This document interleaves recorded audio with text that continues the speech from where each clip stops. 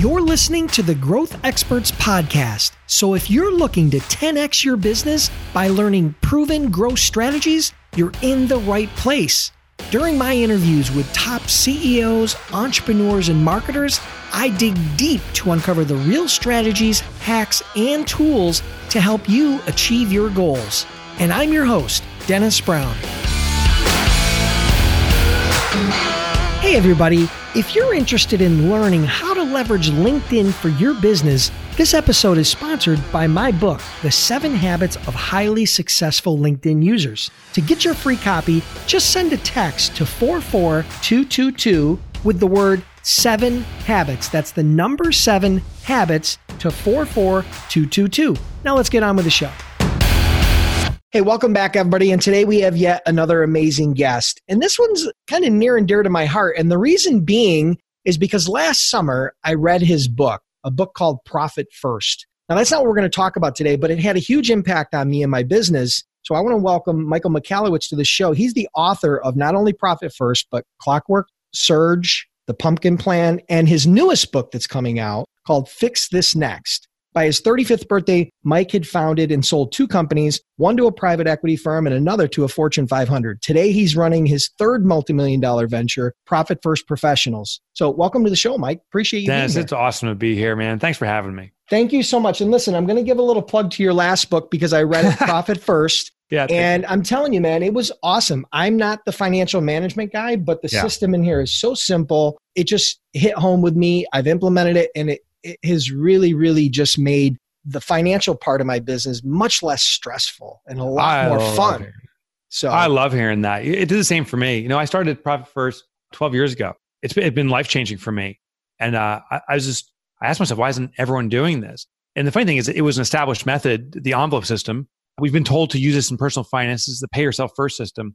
I just hadn't seen it translated to business yet. So that's why I wrote that book. And I'm just so happy it's of service to you and other folks. Yeah, I love it. Thank you so much. Now, we met through a mutual friend, Amber Villauer. She was on the show previously, so if anybody wants to check that out. I'm not sure what episode it is, but she was an amazing guest. Awesome. Yeah, episode awesome. And I want to thank her for providing the intro because I'm excited to have you here today. Now, you're launching a new book. And not only are you launching a new book, but this podcast is going to talk about, today we're going to talk about what's called the business hierarchy of needs. And it's a focal point in the book. Can you give us a quick 1-minute rundown of the book and then we'll dive right in? Sure. So the new book is called Fix This Next. And the thesis came to me by just interviewing entrepreneurs and asking what their biggest challenge was. And it was clear they had no clue. So the thesis is this: the biggest challenge business owners have is knowing what their biggest challenge is. There's this constant rush to all the apparent issues, particularly with the economic crisis we're experiencing now.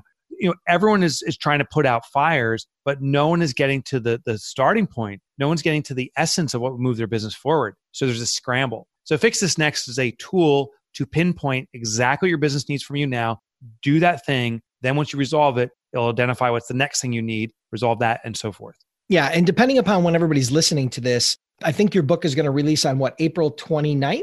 April 28th. April 28th. Yeah, April 28th. So depending upon when you guys are listening to this, I think this is going to air after that. But ultimately, depending on when you're listening to that, I highly recommend you guys get it. So today we're going to talk about that business hierarchy of needs. Yeah. But before we do that, I have an interesting question for you. And I'm very curious of what your answer might be. So just a little bit inward into you, if you could pick any business superpower, something you don't currently have, something you wish you had, maybe something you saw somebody else is really good at and you wish you could do that, what would it be? Probably a creator of systems. You know, I've grown to the point where I've hired and have colleagues that are excellent creating systems. And I know the importance of it. I've written a book about it, but it's not my passion or interest. I don't get joy out of documenting, recording, and bringing about that consistent process for others to do it. Yet, I would argue that's one of the most important things a business needs. So I wish I could just do that, but I'm glad that I surround myself with people that do that. Yeah, you're focusing on your strengths and then hiring or delegating on the things you're not good at. Exactly. Yeah, perfect. Awesome. All right, so one other question. Now, your business, Profit First Professionals, is that more of a consulting, training, service? What is that about? Tell me about your current business a little bit. Yeah, so I'm a full-time author, but I continue to be an entrepreneur. I behind my books, I create organizations. So I have a partner in Profit First Professionals. And what we did was we used the Profit First methodology to create a certification for accountants, bookkeepers, and coaches. We have 450 plus certified people globally who now help implement this process in other businesses. But I also did the same for Clockwork. There's an organization called Run Like Clockwork. I did with Pumpkin Plan. And now that my new book, Fix This Next, I have an organization behind it who supports people in this process. Oh, perfect. I love it. So that's an interesting business model. Yeah. All right. Yeah. And the funny thing is it allows me to do what I would love to do, which is write books, research entrepreneurship, simplify the process, but it puts structure behind it too. And I encourage people, we were talking about it just a second ago, what's your strengths? What's your passion? But that doesn't prohibit you from delivering different things. You just need to surround yourself with the right people. Yeah, I love it. I love that. I love that model. That's really interesting. So, all right. So listen, we've got a limited amount of time, and I'm sure there's, with all the books you've written and your experience as an entrepreneur and interviewing entrepreneurs and your exposure to, to a lot of different things as an entrepreneur, you have a lot of things to share, but we have a limited amount of time. And today we're going to dive into what you're framing as the business hierarchy of need, what it is, and why it's important to understand it. So I'm going to let you take it away. Yeah. So I translated this from Maslow's hierarchy of needs. And so Maslow, just a quick history lesson, is studying the human needs for survival and growth and satisfaction, and develops this thing that subsequently was labeled as the Maslow hierarchy of needs. And basically what it says, at a foundational requirement for humanity, we all need basic biological requirements satisfied. And what they are, we need to breathe air, we need to drink water, have food. If those elements are not being satisfied, it is the absolute priority because our survival base is based upon that. But once that's satisfied, we climb up, if you will, to the next level, which is safety, protection from harm, protection from the elements. And once safety is satisfied, then we climb up to belonging, which is the need to belong to a community, to have relationships. And then it moves up to higher levels, the highest levels of self-actualization. And what Maslow argued, anytime a base level need is compromised, the higher level needs are shelved momentarily or permanently as we address the base level needs. So if we're talking right now, we could consider this an element of self-actualization, talking at a very intellectual high level, implications on your business, your life. But if I'm eating a hamburger and all of a sudden I start choking on the hamburger, this conversation's out the window. I am biologically wired to address my base level need. And so the base always must satisfy the level above it, and that level above it must satisfy its level above it. And it continues up this hierarchy of 5 levels. Well, I translated this into a business hierarchy of needs. So it's very similar to Maslow's, but with one substantial and critical difference. So the level of needs in a business are foundationally, every business must have sales. That's the equivalent of oxygen for the business. It fuels the business. You have no sales, you have no cash, you're done. So sales creates cash.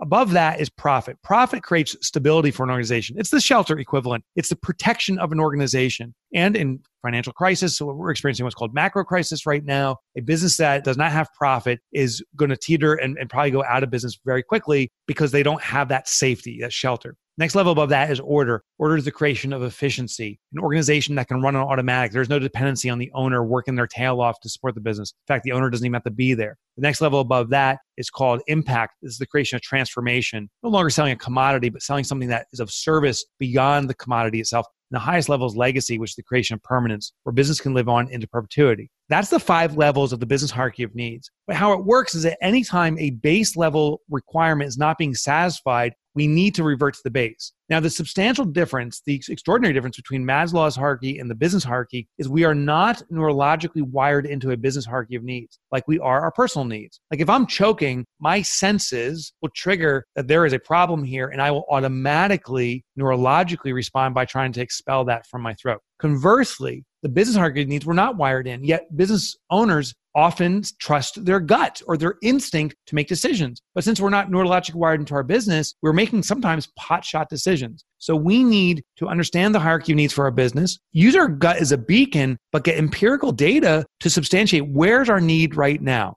As a quick example, many business owners revert under stress to say, I need to sell more. We are having a problem. We need to create more cash. But the challenge for many businesses under stress is not sales, is actually profitability, the stability level. So an organization may have depleted sales, it's creating less cash, but the question is on the sales that we do have coming in, how do we bring stability to our organization? It may be cost control, cutting costs. It may be increasing margins. It may be cutting products that have no margin or focusing on clients that buy the high margin items. But it's equivalent, if we look at Maslow's hierarchy, of a of freezing temperatures coming in. I'm outside in the cold with just a t-shirt on and there's a blizzard coming and I'm about to die of hypothermia. Instead of seeking shelter, clothing, and insulation, instead what I do is I say, I'm just going to breathe more deeply. Well, that'll never solve the solution and it will actually expedite the collapse. I'm focusing on the wrong level. So the business hierarchy of needs, its intended use is to be this compass that we look at our business, we evaluate, do we have a problem creating cash, we have a problem creating stability, we have a problem creating efficiency, and so forth. Pinpoint where our most vital need is at the moment. All the things are relevant, but what's our most vital need? Resolve that. Once it's resolved, we then go through the business hierarchy of needs again to find where our next need is. We continue through this for the life of the organization to build a solid foundation that supports growth to our vision. All right. So that was a great summary. And I really appreciate the dive into that. So it goes sales, then it goes profit, then it goes order, then it goes impact, then it goes legacy, correct? That's right. All right. So tell me this, because my gut tells me that entrepreneurs have a tendency to do one of two things. They either focus only in one area, or they try to focus in every area at once. You're very good, sir. And those are the two big traps. Listen, there's people that say, I just got to sell, baby, sell.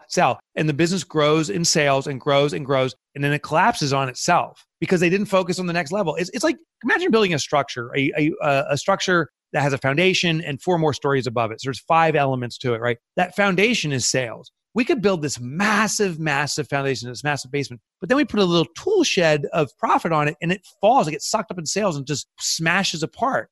There's no order in it. So we're actually working harder. Sales is an obligation of the organization to deliver, but without efficiency, you can be in real trouble. Conversely, there's businesses that focus on the highest levels without regard for the lower levels. Like there's businesses, often not-for-profits, who focus on the impact level. We're going to change the world. We're going to do amazing things. And who cares about sales or contributions? Who cares about profitability, stability? Who cares about the efficiency of the organization? Let's just change the world. And very quickly they get swallowed up because they have no form of sustainability. So these work relationally. You must have a foundation adequate to put the first floor on it and the first floor adequate to support the level above it. They all work kind of like a puzzle, a jigsaw puzzle connecting together. And if one piece is massively out of alignment with the other pieces, they won't fit together. So how are you going to, so the book, it identifies this, the problem, of course, right? And I think that's the core, the fundamental is understanding what the problem is so you can try to fix it. But what steps can people do, or what exercises can they do, or what tips can you provide specifically where someone in the audience right now can say, hey, listen, I feel like I fit this bill, right? I feel like I'm, that I need this. What would be a couple things they could do to try to start moving the needle? So in the book, I share the DNA of every business. So what I did is I investigated, actually, I don't even recall how many businesses, but lots and lots of businesses to find the common structure, and everything from manufacturing to B2B, professional services to retail stores and everything in between, and found that when you peel back the skin of an organization, 99% of us are identical. It's just like humanity. Like, we judge each other based upon height, weight, gender, skin color. But when you just peel that back, the structure of humanity is basically the same. If a doctor has to do an examination because I'm having a cardiac event, the doctor doesn't say, oh, is your heart in your foot or in your ear? It's always in the same spot for all people. So that core structure of business is the same. There's 25 questions I have in the book, and I'll give you a couple examples, but going through all of it would take an inordinate amount of time. But very quickly, we just answer yes, no to these questions. And there's 5 core elements at each level. So in sales, as an example, the question is, do we know the company's lifestyle congruence? And most people are like, I don't even know what that means. Lifestyle congruence is where a business is designed to support a certain lifestyle. Businesses, small businesses in particular, are interlocked. Our personal finances and business finances are linked. And if you don't know what the business needs to sell to support your life, we're just going to have arbitrary numbers. I need $1 million business. I need a $10 million business. But really the question is, what do you need for your base degree of comfort? And link those in together, and your business will tell you what sales it needs to achieve. We need to attract prospects. We need to convert them. We need to deliver on our promises in the agreement of the conversion. We need to collect on the promises of our customers, the payment.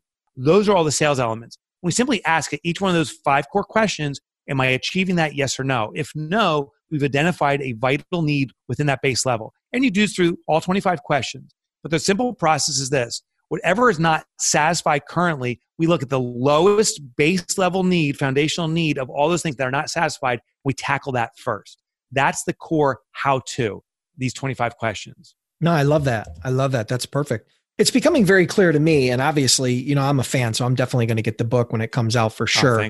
No questions asked. So is there anything else you want to add specific to this business hierarchy, or something in the book that you think, something we could add at the end here before we wrap up that might help the there's audience? one final thing. So, what the business hierarchy of needs does is, I call it the compass. It will pinpoint this is the direction you need to walk in. So now you know what you need to work on. But of course, the question is how, or what do I need to do? Give me the specifics. Well, there's a framework for that too in the book. It's called OMEN. It's an acronym. It stands for Objective, Measurement, Evaluation, Frequency, and Nurture. And those are the steps. Once you know what you need to work on, it's how you go about it. For example, let's say I don't have enough conversion of customers I've determined, meaning I need to bring more customers on board, and identify that my prospect flow is strong enough, but I'm not converting enough. Then we set the objective of what would be an achievement that supports what we want at our sales level for conversion. And I may say, well, if I convert 2 customers a week, that is the objective. So then we set that as objective. Then we go into the measurements. How do we know we're making that progress? Well, I got to make sure that they're qualified prospects. That become customers. I don't want people that don't want to do business with me. So they have to have a certain revenue number, for example, that they experience in order for them to be a good prospect. And they need to be wanting to buy one of my good margin products or offerings. So there's a certain products they need to buy. So now we know the measurements that identify that objective. We want 2 clients that have this and this. Once we know that, then we go into evaluation frequency. We start measuring, is this happening or not? And we set up a frequency for checking in. Sadly, many businesses say, you know what? Once we achieve this objective, let's mark it off. And there's no time frame set to it. Others say we're going to check every day. How are we doing? But that's too much. So we have to set the right frequency. Maybe for that, once a week, we check in and say, how's our progress happening? In other circumstances, in a vital situation, like someone that's in cardiac arrest, a surgeon, their evaluation frequency could be every second. They're checking the heart rhythm. So based upon the criticality and the valuable data that we collect, we achieve this evaluation frequency. And the last setting is nurture. Nurture is a method to observe our objective, our measurements, and the evaluation frequency and modify them. If we're not achieving our objective, why? And what do we need to nurture, change in order to achieve that? Or maybe we set an objective that's not of service. Maybe it's got to be 4 new customers a week, or maybe it only needs to be 1. But nurture is modifying and tweaking the dials to dial into what you want to achieve. So that's the OMEN method. I love it. That's awesome. So I love the way, here's what I love. I love the way you break things down, right? I mean, and not only here talking to you on the interview, but in your books. And it's obvious, you've put a lot of thought and energy and time behind this, because it flows so quickly. And I think that's what happens when you write a book, right? I mean, you have to really look and dissect that topic from 100 different angles, if not more. It takes me about 5 years to write a book. So I actually have 3 more books I'm working on right now, and they won't, one of them won't come out for about 2 more years. Another one is about 7-8 years out. It's accumulating this. But to your point, the constant drive is, how do we make this more simple to execute on, but have the same impact? And it takes time and research, and we test out like wildfire. And I even guinea pig on my own businesses. So thank you for that kind observation. And it is my commitment to make entrepreneurship more simple. I love it. So listen, being that you're such a prolific author, you've written so many books, you've had huge success. It's not like any one of these books has been a dud. I mean, they've all been successful in their own right. And that's something obviously you should be very proud of, obviously. But here's my question, just being selfish, right? So I've been toying with this concept, the idea of writing a book for a while. And I've got 3 or 4 different books, ideas in my head and a little bit on paper, right? So what would be one, and I'm sure there's people listening right now, right, that have the same sort of frustration. What would be a couple of tips that you would suggest? This is totally off topic, but just from a selfish perspective, right. What do you think would be a couple of tips you would give somebody that's looking to write a book after having done so many? Oh, so I do a few things. I actually have a list on my home office wall. First, I ask my readership, or you can ask your customers if you haven't written a book yet, say, what do you need? We have to be of service through a book, right? So that's part 1. Part 2 is, what do I need? Like, what do I feel called to do? And does it match up with my client's need? Because that now is compelling for me to do that. I then ask, is this something that will have permanent impact? And what I mean by that is, this is a book that can live on for 100 years, the concept, as opposed to kind of a flash in the pan. Like a book, if I wrote a book about how to maximize your use of MySpace, well, that worked out for a good year or 2, and now that's gone. So I want to have permanence. And the last thing is to do the action itself. And I do sprints. Every weekday I'm writing. And so this morning, 6 a.m. to 7 a.m., I write. And that's off season for me. When I'm in season of writing, it can be 4 to 5 hours a day, but always write. 80% of what I write will never make it to the book. So they'll go in the trash. But if I'm not writing, I'll never find that 20% that I have to, share. I love it. That's awesome. Listen, 2 rapid fire questions before we close out today. One is, what's your favorite growth tool or software? Maybe an app, a SaaS product, something that you use to help you grow your business. One of my favorites right now is we're using monday.com, and it's a project management tool. We have a small office, but we have 12 employees. And once you get to a certain size, there's too many moving parts. I can't keep it all in my head. We actually I'm not even president. We have a president of our company that manages it all. And we use that for active communication. One thing that came out this morning is one of our offices down the hallway here. It's called the Mad Lab. It's an office, but it's simply for ideation. It has a sign Mad Lab on front of it. And they're setting it up for when we return to the offices. And they got beakers in there and bubbling things and one of those like balls that zap electricity around. So it looks like a crazy laboratory for creating ideas. All went through Monday. There was all this ideation and brainstorm. It's organized, and now the stuff is coming in. So it's kind of cool. That's awesome. Very cool. All right. Well, listen, wait, one more thing before I go here. Besides your books, another book that you've read or you would recommend to the audience, what would that be? Right now, I'm reading about one book every 2 to 3 weeks. I'm almost done with 100 Days of Rejection by, I'll mess his name, Jia Jiang, I think his last name is. Amazing book on the power of confronting our fear. And so it's 100 Days of Rejection. Really fascinating book. Lots of lessons within. Love it. Well, listen, let everybody know how they can get a copy of your book, your new book, Fix This Next. Connect with you maybe on social, learn a little bit more about your business, and we'll wrap it up for today. Sure. So you can go to fixthisnext.com. I actually have a free evaluation step there. You can evaluate your business right now in the next 5 minutes, pinpoint what you need to be working on, and get stuff for the book. So that's fixthisnext.com. And if you want to learn more about me, it's Mike Michalowicz, but no one can spell that. So go to Mike Motorbike, as in the motorcycle, MikeMotorbike.com. I've never driven a motorcycle. That was my nickname. But you can go there, and all my books, free chapter downloads, lots of resources available there. So Fix This Next to get started, and Mike Motorbike for more information. Love it, Mike. Thank you so much. I really appreciate you being here. Thanks for writing that amazing Profit First book, and I look forward to reading the next one. Dennis, thank you, brother. Listeners, I want to thank you for tuning in. I truly appreciate your time. If you're enjoying the podcast, then do me a huge favor. Click the subscribe button now, and please leave me a review. It would mean a lot to me.